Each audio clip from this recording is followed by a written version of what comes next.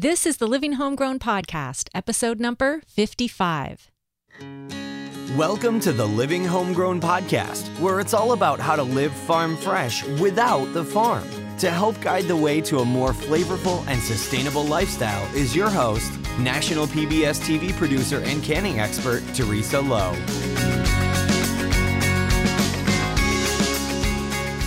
Hey there, everybody. Welcome to the Living Homegrown Podcast. I'm your host, Teresa Lowe, and this podcast is where we talk about living farm fresh without the farm, and that's through artisan food crafts like canning and fermenting, growing your own organic food, no matter how big or how small your space, and just living a more sustainable lifestyle. If you want to learn more about any of these topics or my online canning courses, just visit my website, livinghomegrown.com. On today's episode, I'm interviewing a really close friend of mine. Her name is Susan Morrison, and she is a garden designer who lives up in the Bay Area of Northern California. And I wanted her to come on to talk to us about garden design and how we can use some of the elements of garden design to benefit our gardens when we're growing food. Now, I know you may be thinking, well, why do we want to use garden design when we are growing food? Well, here's the thing.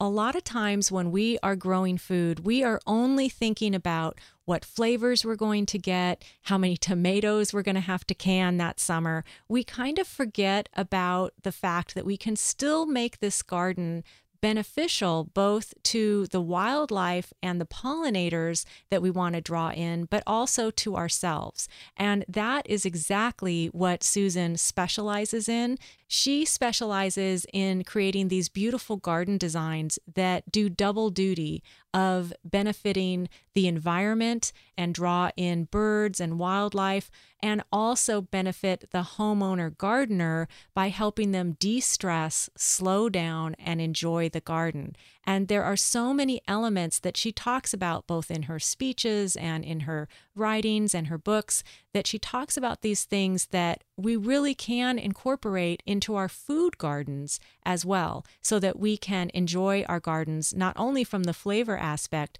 but from the connection to nature. So that's what I wanted her to come on and talk about today. So let me give you a little bit of background on Susan. She is a nationally recognized authority on smaller spaced gardens, and that I know resonates with a lot of my listeners because so many of you have little to no garden space. So the things that she offers up are things that you can do no matter how large or small your garden is. She's also the co-author of the best-selling book Garden Up: Smart Vertical Gardening for Small and Large Spaces, and she wrote that with our mutual friend, Rebecca Sweet. I've also featured both Susan and Rebecca on our PBS TV show, Growing a Greener World, and there they talked about making big impacts with very small spaces. And I will link to that particular PBS episode if you want to watch it. It's really good, packed with lots of information.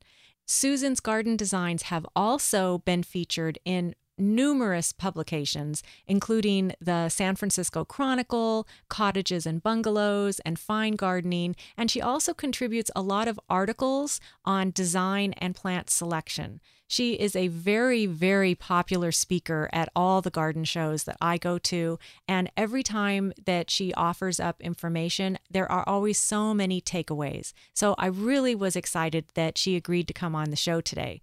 What I love about her designs is how they always serve double duty. They not only benefit the wildlife and draw in birds and beneficial insects, but they also help the homeowner slow down and smell the roses. She's really big on enjoying your garden space and not having to be a slave to your garden space. And I just love that. Now, in this interview, I have Susan walk us through just a few of the design elements that we could add to our gardens to help us to not only de-stress, but to draw in those beneficials. Because you want to get that pollination so that you get more fruits and vegetables. So it's a really important element to have. And as you listen, I want you to keep in mind that everything she talks about is not really just geared for food gardening. In fact, it's not at all. It's geared for any type of garden. So whether you're actually growing food or not at this point, all of these design elements can really add a lot to your garden space. And as Susan and I were laying out what exactly to cover in the podcast, she really had 4 garden design elements that could help draw in pollinators and beneficials and birds. And I really wanted her to focus on 2 of them. And those were sound and movement. And that's because those elements are mentioned a lot in design books, in garden design books. And I find that they're a little bit harder to grasp. The other 2 elements, which are color and scent, well, those are a little more straightforward, but it can be a little bit harder to try and figure out how to add movement or to add sound to your garden. So I'll let her explain all of that, but those were the 2 elements that we focused on for this particular podcast. And what I love also is that she explains to us why we want to have these things in our garden. And if nothing else, understanding the why makes it even more motivational to want to do it. So let's dive right into that interview with Susan Morrison so that we can learn how to slow down a little bit and enjoy our gardens even more.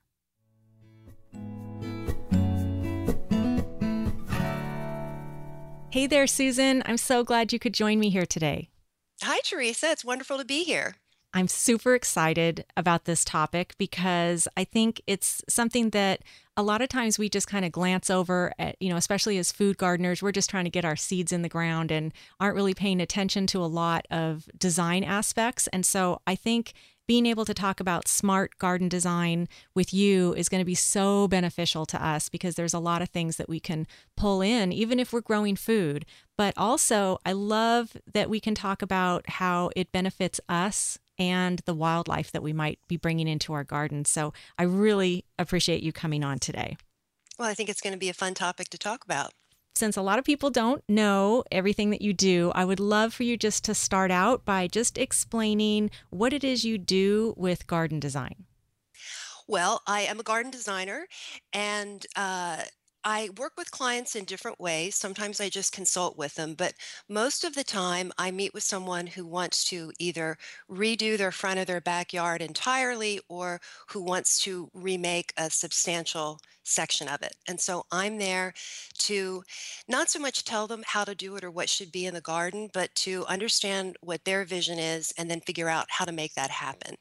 And a second part of that, that I think is sort of relevant to what we're going to be talking about today, is sometimes people don't always know exactly what they want. They tend to focus on the individual aspects or the individual components of a garden, and they forget to step back and look at the big picture of what a garden can be. And so one of the things that I do is make sure that that gets addressed as well.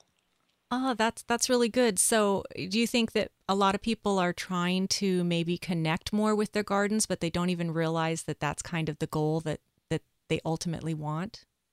I think that that's very true until you actually go through the experience of trying to plant a garden. I believe we have a tendency to sort of treat the inside and the outside as if they're very similar. But in fact, although they do have some things in common, of course, being outside is such an entirely different experience that being in a house, that when people start out with this idea of, well, I need to have a place to eat and I need to have a place to read and I need to have a place to cook, that they kind of miss the bigger picture of what a garden can be.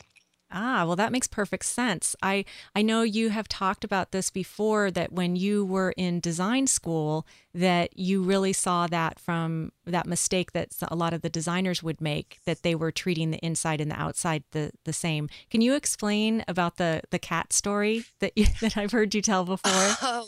That's right. Well, when I was telling you about when I was in design school, I took a class that actually included both interior design students and garden design students, and so we did a lot of projects that included both pieces. And what I found was that the interior designers tended to just sort of dismiss the plant life and dismiss the other things that went into the garden. They just kind of took their green pencil and, drew something in with a slash and said low water plants here. And what I think that was missing was this idea that a garden is alive. And the cat story that I told you is, I feel like looking at our pets is one of the best ways to understand what we might inadvertently be missing from our gardens. So if you have a cat, I know you've had this experience where you open up the door and the cat goes halfway out the door. So half of the cat is in and half of the cat is out. And some of that is just, cats are weird. So that's, part of the explanation, of course. But the other piece is if you really pay attention to your cat when she stops like that, look at her face because her ears are going to be bending forward and her nose is going to be twitching, and you're going to see her eyes alight on something and really just watch it with laser like intensity. And what the cat is doing is using all of its senses to appreciate what is happening out in the garden. That cat is experiencing everything, what the garden smells like, what the garden tastes like, what the garden sounds like. And that's one of the things that we sometimes forget to do. And so that's one of the things that I try to help my clients with is to make sure that they are putting things into their garden that's going to maximize those kind of essential garden elements. I love that because we get so busy, we completely forget that. And what you're hitting on there is that the garden is alive. And I know that that's a big part of what you try to teach people when in what you write and when you're lecturing. You always talk about how the garden is alive and we need to treat it that way. And you have these elements that you talk about. What are the elements that we need to look at? The four elements that I think are important are sound, movement, color, and scent. And of those four elements, sound and movement tend to be not as distinct. I find those two elements kind of travel together naturally. And so when you're saying sound, what kind of things are you talking about? Well, sound comes from a lot of different places. One of the best ways to bring sound into the garden is through water, is through the sound of water. So that's one way to do it. Wildlife is a way to do it. And there are artificial ways to bring it in as well, wind chimes and things like that. But for the most part, the sound of something that is really alive or moving is probably the most exciting way. And so when we're talking about sound, I would imagine that by bringing in the element of water, it actually automatically brings in the wildlife because they are attracted to it, right? Exactly. So water is great for both sound and for movement. And one of the ways that it brings wildlife into the garden, if you have moving water, this is not really necessarily going to be as true if you just have a bird bath, is moving water sparkles. And so one of the reasons that whether it's insects or whether it's birds are attracted to your garden is because they can see that from a really great distance. And that's why, for example, that hummingbird is going to choose your backyard instead of all the backyards around you because you've got that sparkle that alerts them that water is there and is available to them. And you also, I know you talk a lot about we don't need to have like this big giant pond, right? And so by having just a small amount of movement, because most of my listeners have really small backyards or even balconies or patios and nothing else. So it can be a really small amount of water that can attract the wildlife. Yes, absolutely. And in fact, the way that you are describing your listeners is very consistent with most of the clients who I design gardens for. So most of them have very small lots or they just have average size lots. And so having a pond or something on that type of a scale is just not really going to be practical. And so the type of water features that we most typically do are just kind of a jar fountain, which you've probably seen. Oh yeah. Yeah. Mhm. And And those can be beautiful and you can make them really customized to what kind of style you like. Exactly. And so you can, if you have a little bit more money and you want to go a little bit farther, you can actually set them up with an in-ground reservoir. And that tends to have a really beautiful natural effect because the instead of being enclosed with a little dish, there is actually a container that you put down in the ground, and then you sit the fountain on top of it, and then a pump just recycles that or recirculates that water through, and you've got rock that's covering around it, so it looks like the water is just magically disappearing down into the rocks. And what's nice about that type of an option is you can get a very customized effect because you can just go to your favorite nursery or garden center and you can just pick a container that you really like the looks of. Although I do have one caveat, if you do decide to go that way and you're using an open container versus when you buy a prefabricated jar fountain that just sits in a dish, it's going to have a closed top. and there's just a hole in the middle that allows the water to flow out. So if you are going to have an open container like that, it will attract birds, and you need to make sure that you have some sort of a shallow cover that you add to it. And typically what you can do is you can just have a piece of plexiglass just custom cut in a circle, and you can set that down in the lid of the or in the top of the jar, and then just put a little bit of rock in there because it's important for birds and for insects in particular to be able to gauge the depth of the water. So if you just have an open fountain, then potentially you're going to have a bad bird experience where a bird's going to land and they're not going to be able to get out of the jar. Oh, wow. Yeah, Yeah. that's a really good point. Okay, so you can just do plexiglass on the top, and then you have like a hole in the center where the water is actually coming out. And Exactly. then the rocks sit on top of that plexiglass so it doesn't, so you don't really see the plexiglass. You don't really see the plexiglass because it's one of those lessons you do not want to learn the hard way. You want to make sure you No. get it right from the beginning.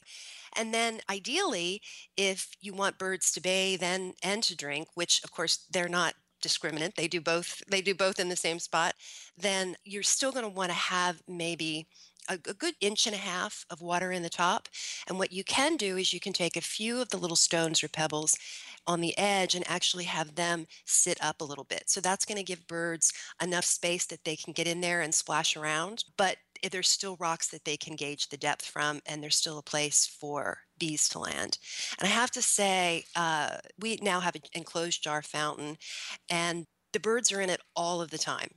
And I have moved to a new home and I haven't finished putting the garden in. And so there's really not as much plant life as there normally would be to attract them. But just the sight of that sparkling water brings them down all of the time. And you know that expression, shake your tail feathers? Yes. I never really thought about it until I watched so many birds in my little fountain shaking their tail feathers that I thought, okay, that expression really kind of makes sense. Wow. Okay, that's great. So really the water is a big attractor. That's great. And so if let's say we don't have a fountain yet, just having something small like a saucer of water or a bird bath is still a good first step until we can get that sparkling moving water, right? Absolutely. Yes, it absolutely makes a difference. And in fact, if you specifically want to attract butterflies, then you might even want to consider, even if you do have a space where you have moving water, having just a separate, small, very, very shallow dish Mhm. because they can handle very little depth at all, if that makes sense in the Yes. water. Yeah, Hmm. no, that makes really good sense. And I know I've on a different podcast with Robin Hagland, she was talking about the bees in her garden, and there's an object that I put in my water fountains that I know Robin brought up on that podcast, and that is the bee saver. And it's a glass ball that has little bumps on it, and you can put that in water too, and butterflies will also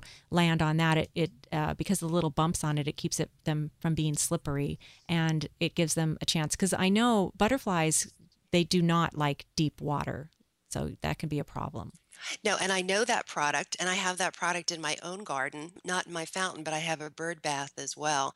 And I love it because it gets back to this idea of being able to do things that make the garden great for us, but also make the garden welcoming to wildlife because the bee savers are adorable. I mean, and they come in this huge range of colors. So they actually are this really lovely art feature to put into the garden, even if they didn't do anything except look beautiful. And yet they actually are doing something good for the overall environment as well. So, when you talked about the idea of things that do double duty, that's a perfect example. Yeah. Okay. Well, I will definitely have a link in the show notes to the bee savers. So if anyone is interested in finding out more, they're done by a fantastic artist that we know who lives up in Washington, and she can actually mail them to anybody. So they're really cool. So I'll have a link in the show notes for that.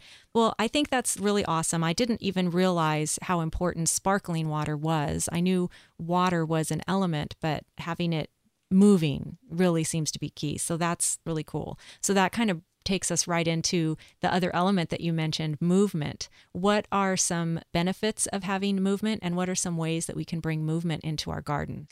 Well, movement also is just a way to remind ourselves that it's a living space, something that you don't really get inside of the house. I always want to make my outdoor experience to be as distinct as possible, just because, why not take advantage of your whole property? And the more you make your outside feel like your inside, the more I kind of feel like, well, why bother?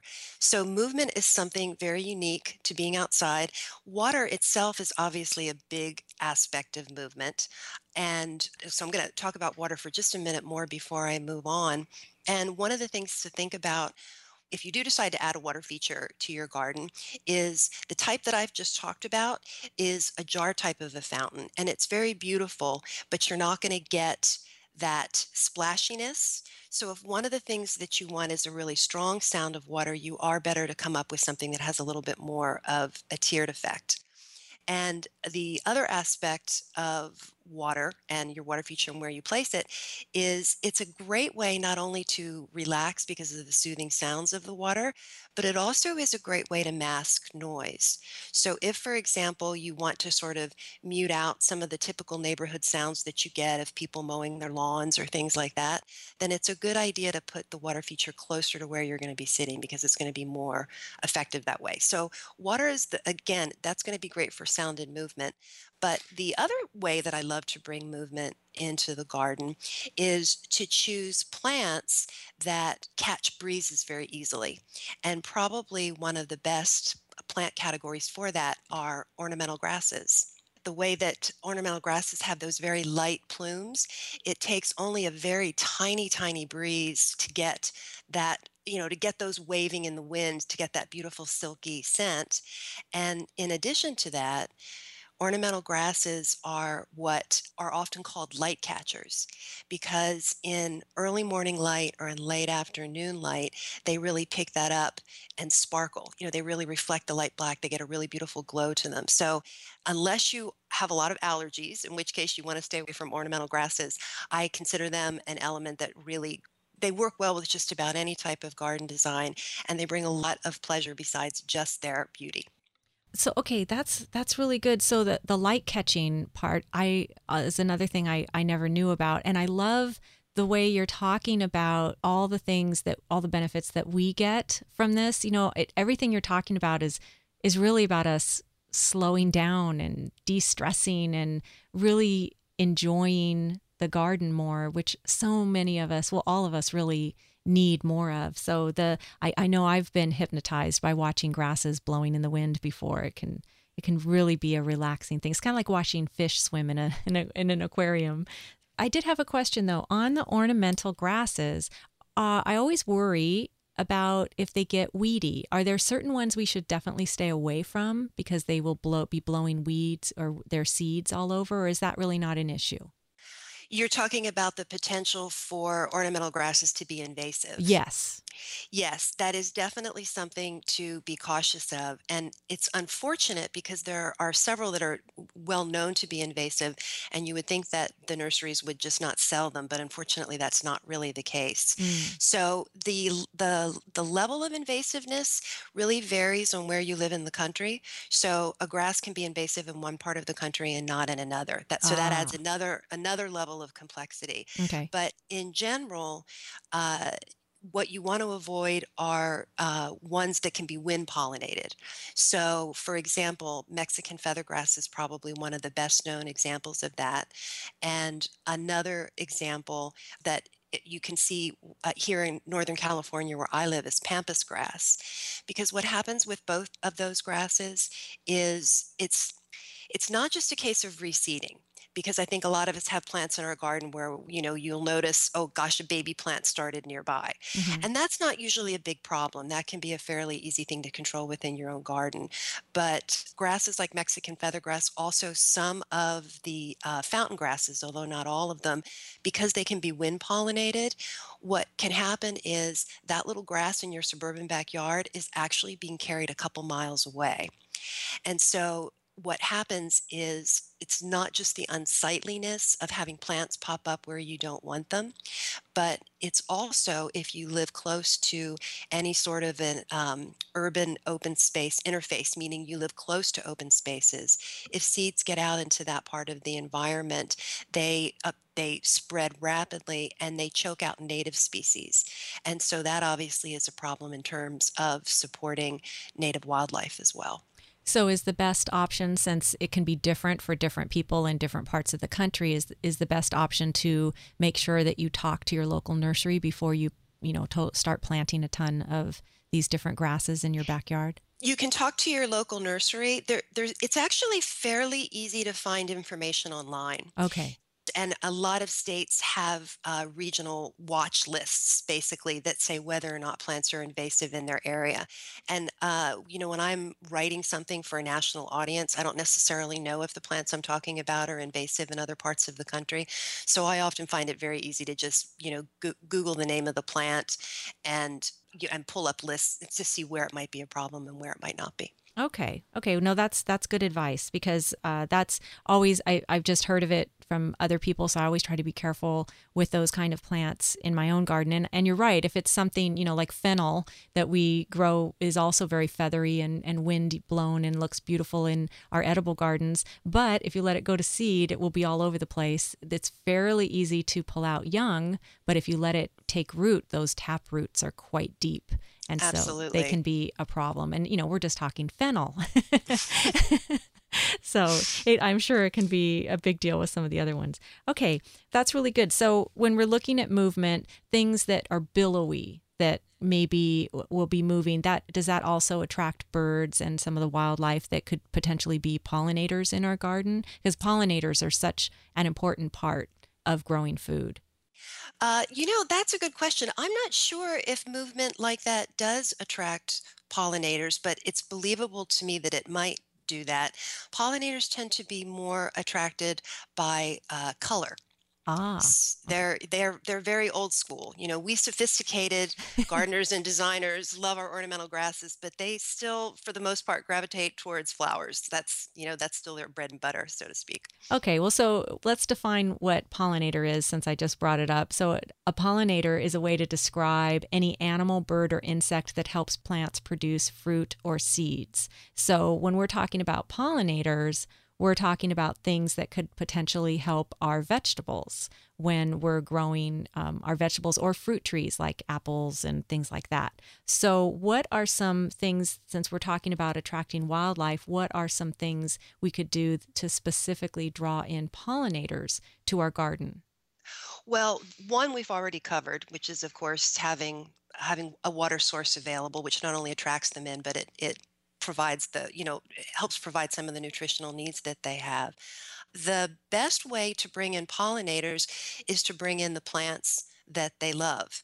And one of the things that I like about this aspect of planting a new garden is it doesn't really take a lot. This isn't, I know sometimes people will try to, they'll want to attract owls to their property, for example. I have clients who like to do that, and that's a great thing to do, but it's kind of a big production and you may or may not be successful. But when it comes to attracting pollinators, if you plant just a few of the plants that they like, that's going to be enough to bring them into your space. So it's fairly easy to do. Well, that's good news. Yeah, that's great. And so what are some of the things, like, let's say, let's focus on bees for a minute. I know bees are so important, and bees are so important, but what are some of the things that they are looking for when they're out and about foraging? Well, they actually forage from a much wider range of plants than I think a lot of people realize. So, to start with the more obvious things, they love flowers, and bees are actually not that great at seeing flower color. Butterflies are actually more adept at that. And so, for bees, basically the more pollen and nectar they can get, it's kind of that one shop stop idea, the happier they are. And so while there are many flowers that they like, they are particularly attracted to flowers that are actually made up of a whole lot of other flowers. And I think probably one of the best examples of this is just common yarrow.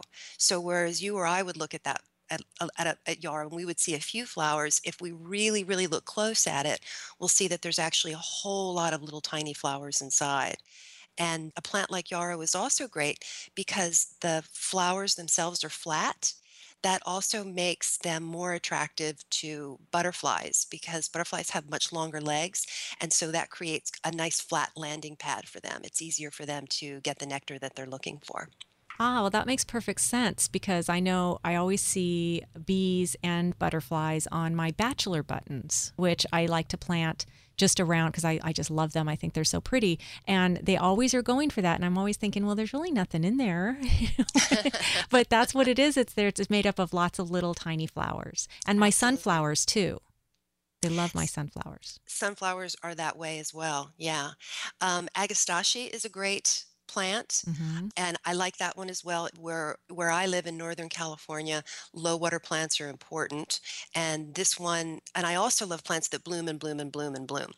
And this one will really go for a long season here in Northern California. It starts in the spring, and and it'll go on and off all the way through the fall. But bee balm, obviously a plant with a name like bee balm, has got to be attractive to bees. Right. And Right. lots of old-fashioned things, cosmos, hollyhocks, really a lot of things work. And in fact, herbs work as well. So I know many of your listeners are growing edibles, and herbs, I think, are probably one of the easiest and most practical things that you can grow in a garden.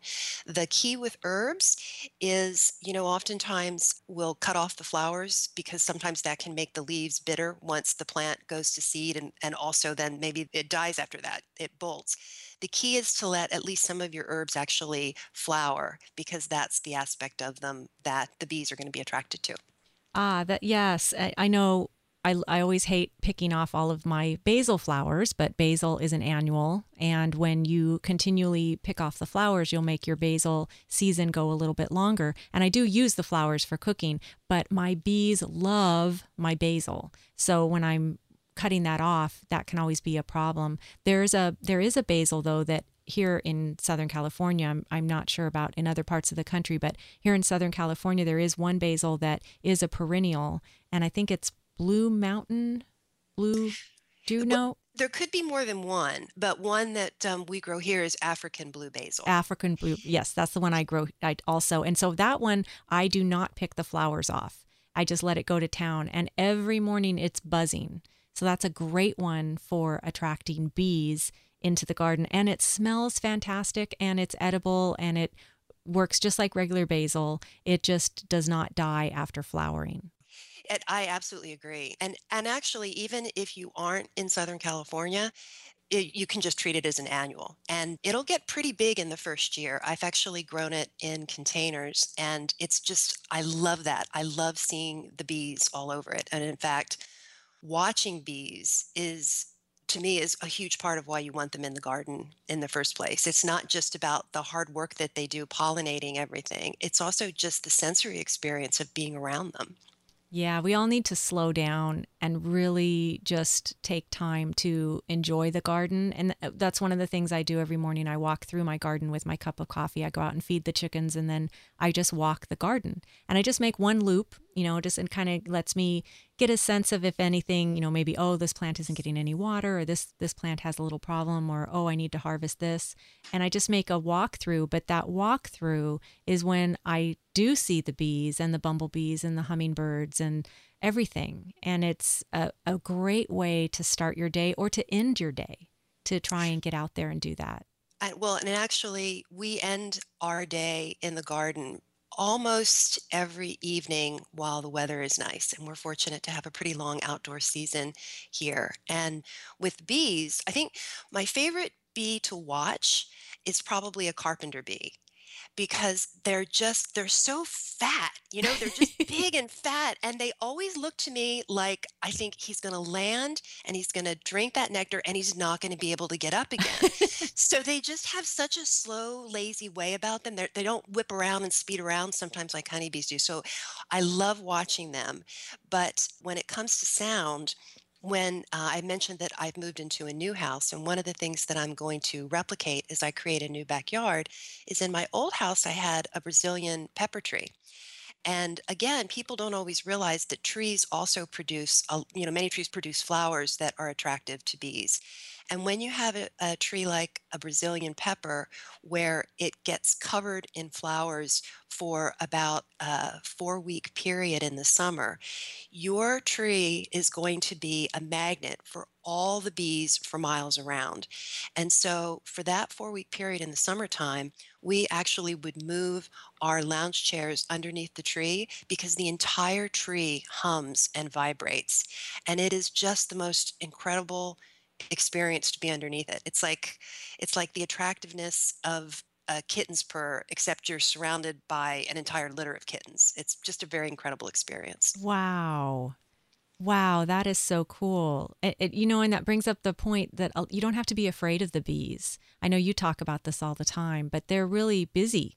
They're really not interested in you unless you're trying to squish them or something. No, that's true. And unless you actively know that you're allergic to bees, when they're away from their hives, they're basically out foraging and they're way too busy looking for food, looking for something to drink to be interested in you. That's absolutely true.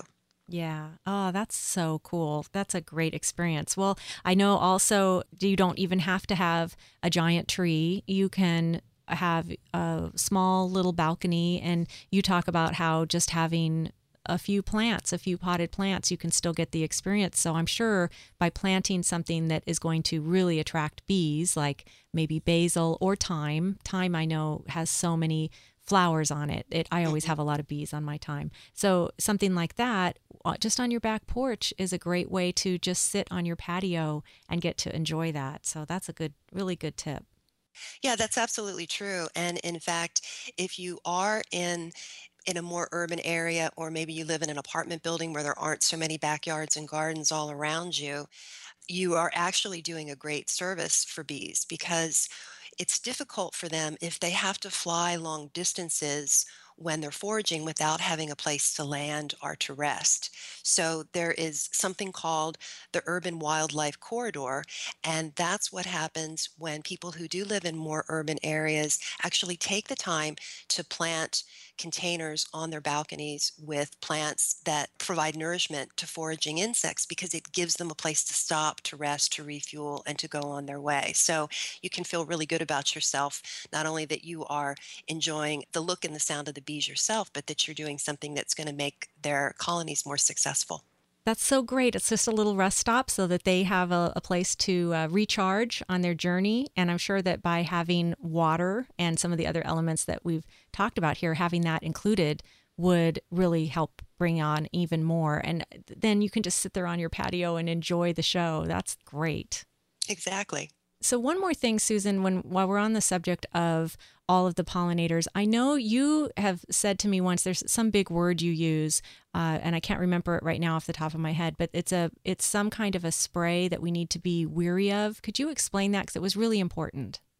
Yes, and actually it is a mouthful. I'm probably going to garble it when I say it to you, but there is a category of insecticides, and they're referred to as neonicotinoids, and they are considered to be less harmful to mammals and to insects than other broad categories of insecticides, but they still have the potential to harm or to poison bees and other pollinators. And they're very popular in the nursery growing business, particularly for growers who grow large amounts of plants that are mass marketed, because of course they want those plants to look their best when they're in the nursery. So you're encouraged to pop them into your cart. Unfortunately, if you're choosing plants specifically to be pollinator plants and they've been treated with this particular insecticide, then potentially you're doing the exact opposite of what you want to do. So if you are searching specifically for pollinator plants, it's worth it to search out a reputable source or to just have a conversation with your local garden center and, let them know your concerns and make sure that they are sourcing from a grower that works for you. Very important information. Good. Thank you. Okay, well, this has been so, so helpful by just including some of these elements and maybe just focusing on just sound and movement. We can bring so much more into our garden and enjoy it so much more. So I really appreciate you taking the time, Susan, to explain some of this to us. I think it'll be helpful to us. Even though we're really focused on food, we can use so much of these elements to enjoy our gardens more. So thank you so much. You're welcome. It's been a lot of fun, Teresa.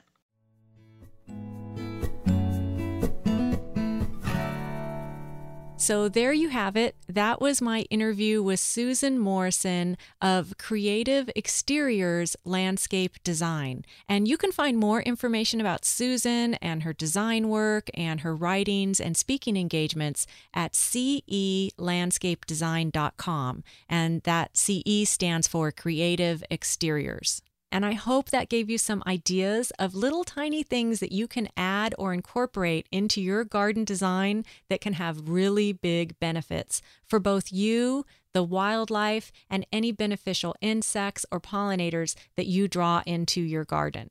Now remember, everything that she mentioned will be in the show notes for this episode, including a full transcript, and I have a plant list there, a PDF that you can download that has all kinds of recommended plants that you can add to your garden for drawing in pollinators, which is so important when we're growing food.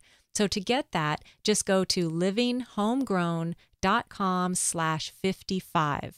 So that's it for this week. Thank you so much for joining me today. I know you're super busy, and I really appreciate that you took time out of your busy day to listen to this podcast. So until next time, keep working towards living just a little bit more local, seasonal, and homegrown. Take care. That's all for this episode of the Living Homegrown podcast. Visit livinghomegrown.com to download Teresa's free canning resource guide and find more tips on how to live farm fresh without the farm. Be sure to join Teresa Lowe next time on the Living Homegrown podcast.